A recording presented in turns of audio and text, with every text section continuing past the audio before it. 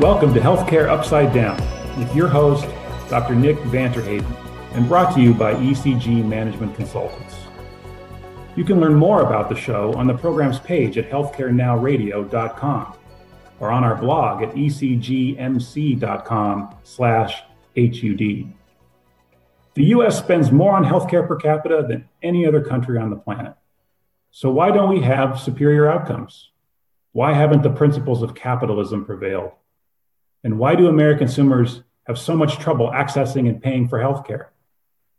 Each week, Healthcare Upside Down will dive into these and other issues with ECG principal Dr. Nick and guest panelists as they discuss the upsides and downsides of healthcare in the US and how to make the system work for everyone. And we end with your better pill to swallow, the conclusion to today's episode with insights on challenges and changes that improve healthcare. Now here's your host, Dr. Nick. Most of us have very strong memories of life-changing events. My parents' generation could all tell you exactly where they were, who they were with, and what they were doing when they heard about the assassination of President J.F. Kennedy. For me, I can always remember where I was and what I was doing when the first news broke of the planes hitting the Twin Towers in New York. But life-altering events come in smaller, more personal sizes, none more so than the diagnosis of cancer. Not only the diagnosis of cancer in yourself, but of family, close relatives, and indeed friends. For many, many people, we will have had some intersection with what was historically a dreaded diagnosis and word. While that dread remains inextricably linked thanks to poor prospects of survival, much has changed with our ability to manage and treat the disease. As the physician and oncologist Dr. Siddharth Mukherjee outlined in his excellent book, The Emperor of All Maladies, this journey is no longer quite as depressing or negative as it once was.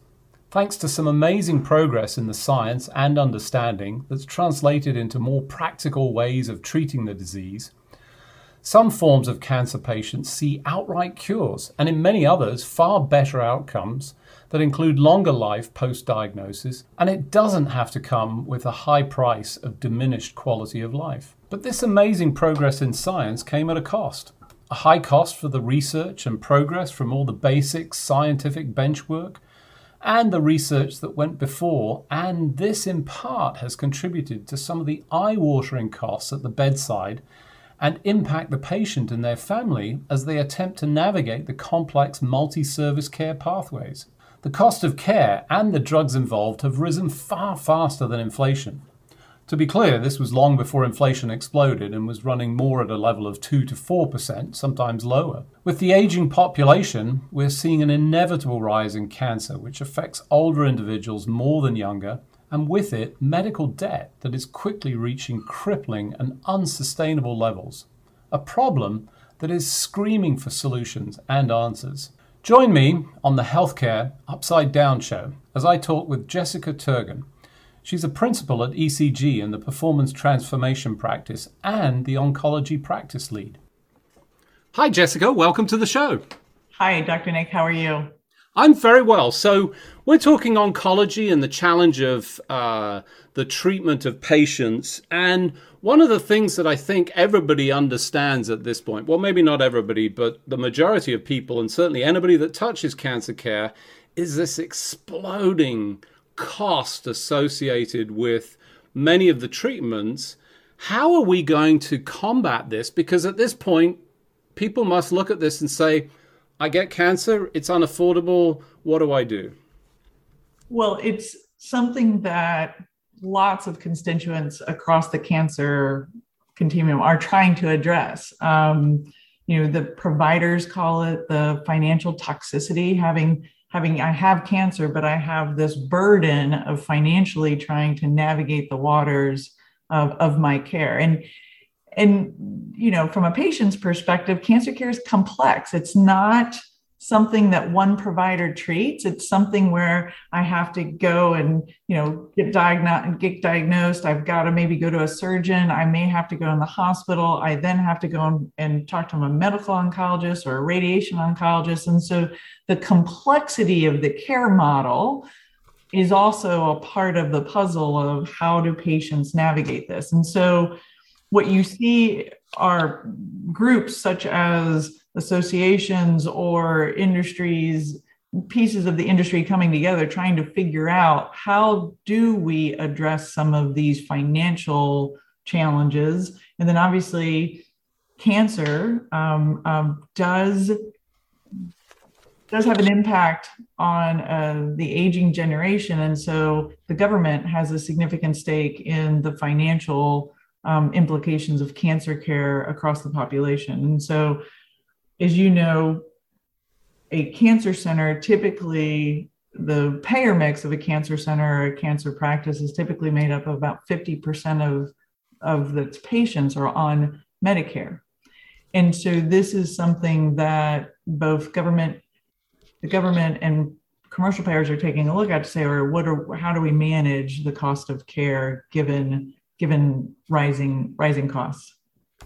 So I want to highlight a couple of points, and we focus on the negative in many instances, but I think it's worth focusing just for a second on the positive, and you brought that out in your commentary, which is it's no longer one person. And for a long period in time, when we came to cancer care, you went and saw somebody and you ended up down a stream that was driven in part by this sort of narrow silos. And we've moved to a much more integrated approach that includes all of the elements of potential treatments, diagnosis, and that's made it more complex for patients who are now struggling with this, but also added to the cost.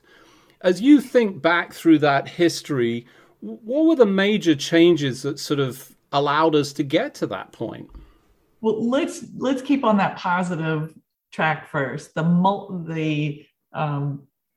Really, the standard of care evolving to a multidisciplinary approach is the best thing for a patient. Being able to have great collaborations, really impacted by the advent of electronic medical records, digital health, being able to share information quickly between providers, obviously had an impact on improving communication between providers and really keeping the patient informed of all of the different decisions or options available to them. So that's the very positive of it, and that the teams are collaborating, many across many long distances, many in light of reaching patients outside of just the area that the patient lives in to provide the best cancer care possible. So all very positive. While as we've seen it, the specificity, the technology, the scientific achievements in cancer care, while they have been vast and great, have also driven a rise in very specific therapies, very specific interventions based on the type of genes and genomic makeup that one has to fight his or her cancer. And so when you start talking about the specificity of interventions, obviously the research and the investments that go into that specificity are raising the cost of care across the board, whether it's a surgical invention with a robot, whether it is a new cancer treatment, new drugs, new that are able to really improve outcomes, or it's the newest technology available in radiation oncology. All that requires investment. And so we're looking at rising costs across the continuum related to the overall care of cancer patients.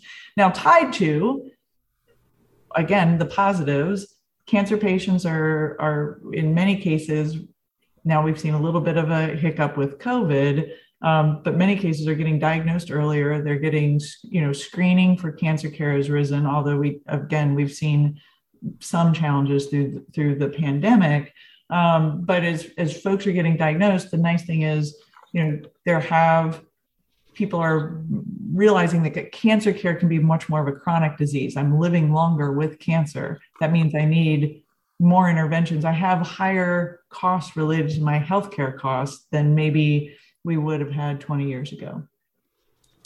So some important points there, and I think exactly right. We've moved to this holistic approach with multiple individuals, but that personalization has driven better outcomes. We're seeing, vastly improved outcomes in cancer care, and it's not that far back in my medical training that, the term cancer came with an awful lot of baggage because of the negative outcomes that we've seen. We're seeing much improvement, but as you rightly define, we've sort of narrowed this down into this precision medicine, to pick a sort of global term for that. And that comes with huge costs, potentially, down to a very narrow set of patients who derive benefit from all of this research.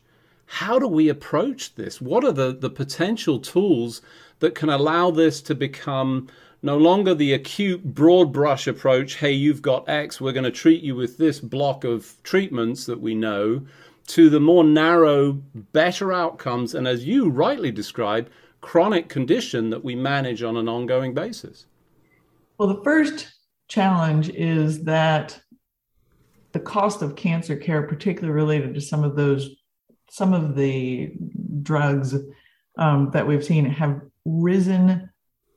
The cost of those drugs have risen faster than inflation, even adjusted over the last several years. And so one of the things, and it was just recently addressed in the Inflation Reduction Act signed by President Biden, is to take a look at and allow Medicare, as the largest payer, government payer, to evaluate and negotiate prices for certain high-cost drugs. Now, that's across the entire spectrum of care: cardiology, rheumatology, diabetes, and cancer. But that could be one area where the government is as a payer is coming to the table to say, I have to be able to negotiate the pricing of drugs in certain areas. Now, under the new Inflation Reduction Act, that would be an avenue to address some of the certain challenges, but not until 2026, where the government can negotiate certain Medicare Part D drugs. And so there is a opportunity for the government to take a look at some of the rising cost of care overall, and look at ways to intervene on behalf of beneficiaries to take a look at some of these drugs and negotiate pricing. The other thing the government has done in the Inflation Reduction Act is really tried to eliminate, first they're going to eliminate the 5% co-insurance for Part D catastrophic coverage, and then the next year going to cap the out-of-pocket expenses related to Part D for certain drugs. And so that the cap in particular may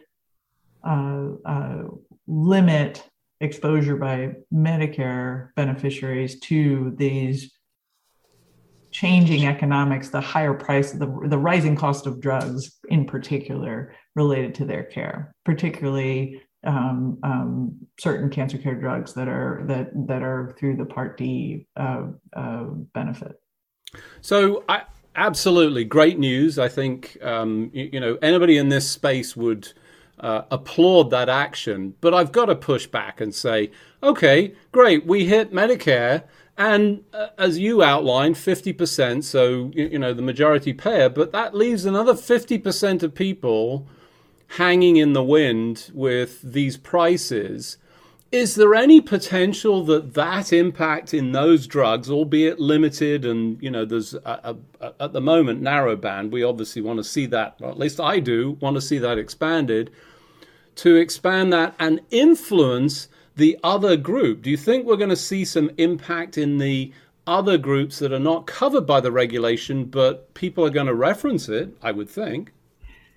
Yes, we're seeing various commercial payers across the country try to enact policy change or contracting changes that would try to manage this rising cost of drugs, in particular drugs, but also looking at the care overall. And so obviously there are a lot of different ways that various payers across the country are addressing that, trying to seek value in cancer care, trying to understand what are the total economics of an episode of care. How do I think about outcomes and quality related to the overall cost of care?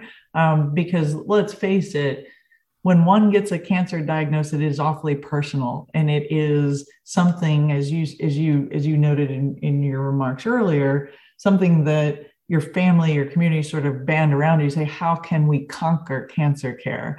And so there is a sense of, yes, we have this financial burden that we're placing on patients, families, the community, payers, et cetera, employers as well.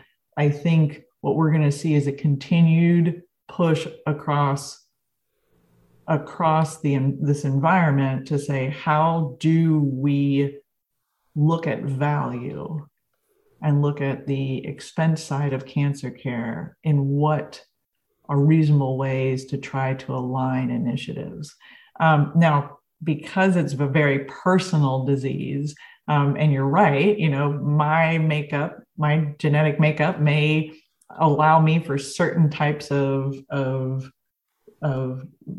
solutions, and others may not be what I can reasonably achieve with my genetic makeup. It becomes a very personal discussion around, well, what's open to me, what's available to me, depending on my financial situation. So I think, all in all, essentially good news. But there's another fly in the ointment here that you highlighted earlier on, which is the pandemic impact and the lack of screening, which intuitively I have to think will induce a bubble of increased cases, potentially discovered later in the stage, which is always more expensive, worse for outcomes. So that feels to me like a huge amount of pressure to say, that's great, but this is not enough. What do we need to do? This is a real life crisis right now. We are seeing it play out in the data. We're also seeing it play out in, if you talk to an oncologist on the front line that's, dedicated his or her life to taking care of patients with this horrible disease, they're feeling the pressure of accepting new patients, making sure there's access, reaching out, maintaining connections to those patients out there. I think the burden is being placed on hospitals and health systems across the country. There is that bolus of screening that's coming back on, but it is we're seeing it in the data. We're seeing it in what it presents. People are diagnosed at a later stage. And so that is placing a burden across the healthcare providers that are already burdened with a high demand for their services. As you know, we have an oncologist shortage in the US. We have seen the workforce shortages from nurses, support in the clinic, support across for navigators, social workers, et cetera. Folks have left the workforce over the course of the pandemic. And so there's a significant amount of pressure on these practices or cancer centers that are trying to care for these patients. And so it's what we're seeing is, okay, how can technology assist in connecting people and connecting them to their providers? How can we use technology to screen, diagnose quickly, efficiently, not requiring additional scans, additional processing, more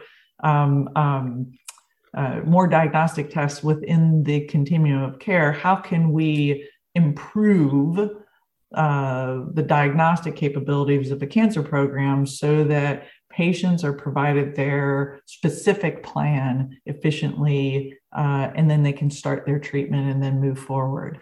And so I think there is a host of challenges operationally in sort of managing through the pandemic implications and then getting to a state where we have a much more integrated, digital, connected platform that does allow for that sharing and connectivity with patients. So as I pick up on that, it sounds to me like, big crisis. And anytime I hear that, I say, never let a good crisis go to waste. We have a perhaps once in a lifetime, I don't believe that, but for the time being, let's call it that, once in a lifetime opportunity to really change the model. What are the opportunities for rethinking the way that we talk about cancer care, cancer payments, do you think? Well, one of the ways is that under the CMMI group with at CMS, they have recently come out with the enhanced oncology model that they are going to run over the next several years, which is going to be an alternative payment model or a value-based payment model for oncology. And this is really targeted around 7 types of disease states in oncology, breast cancer, et cetera, et cetera. And so they're going to look at episodes of care and evaluate cost of care, performance, outcomes, quality, et cetera, through this lens of this total cost of care and the value of care provided. And so it really will be something that practices can participate in and then get a sense of how they benchmark from a quality perspective as well as a cost perspective to others, to a cohort around specific types of diseases within the cancer care environment. So this is a brand new program that we're learning more about, but I think based on our experience with other value-based payment models on the commercial side or previous versions of the enhanced oncology model, I think this will be something that we'll watch closely and work with our cancer center teams to really understand what the impact could be. And there could be a very positive impact on that, on the use of resources, managing cancer care in an efficient way, and really improving access so we get the patient the right type of treatment at the right time with the right provider, and maybe to be able to take a little bit of waste out of the system. And I would add, at the right price as we think about new payment models. Huge opportunity, but as I listen to this from a oncology provider, cancer centers and others that are sort of looking at this space, it strikes me that this is something they need to get ahead of and adopt as early as possible in a concept that would essentially drive them to be ahead of the curve, right? It is. I think all of us across are trying to balance coming out of the pandemic and the urgency and the crisis nature, particularly with cancer patients that were immunocompromised and dealing with navigating the pandemic, and then again managing the workforce and the shortages of care providers across the country with all this emerging technology, with all of this emerging treatment opportunities, and saying, well, how do we create these systems of care in the best way possible so that we can reach patients and really be able to, again, as you said, address the financial toxicity within the system and be able to maintain and improve upon quality and outcomes. So this is the work ahead of many of the cancer leaders across the country. And I think what we're starting to see is, again, a understanding of the work that's ahead of everyone, and then the mobilization of both community resources, healthcare resources, government resources, et cetera, to try to say, okay, what are the ways that we can manage this together? Jessica, thanks very much for joining me on the show. Thanks, Dr. Nick. It's a pleasure. As you heard, some good news to be found in the recent legislation passed, the Inflation Reduction Act, which included a new opportunity for the US government, the largest payer of healthcare costs, to negotiate drug prices. The selection of drugs is limited and, thanks to intensive lobbying by special interest, is only for Medicare. For those of you who remember the iconic Joe Strummer and The Clash, as he put it, this is not enough. Meanwhile, cancer treatment centres are struggling with staffing and resources, and we can fully expect to see an increase in cancer cases, many of which will be later stage thanks to pandemic pause on screening activities. Your better pill to swallow is to focus on the new enhanced payment oncology models that address full episodes of care. While this is future thinking, as we've seen in prior instances of value-based care initiatives, it is those who are ahead of the curve, who work to understand and engage with the new thinking and adapt quickly, that will not just survive, but thrive in the future healthcare state. Thanks for joining me, your host, Dr. Nick, on this week's edition of Healthcare Upside Down. Until next week, keep solving the business of healthcare, as if your life depended on it, as one day soon, it will.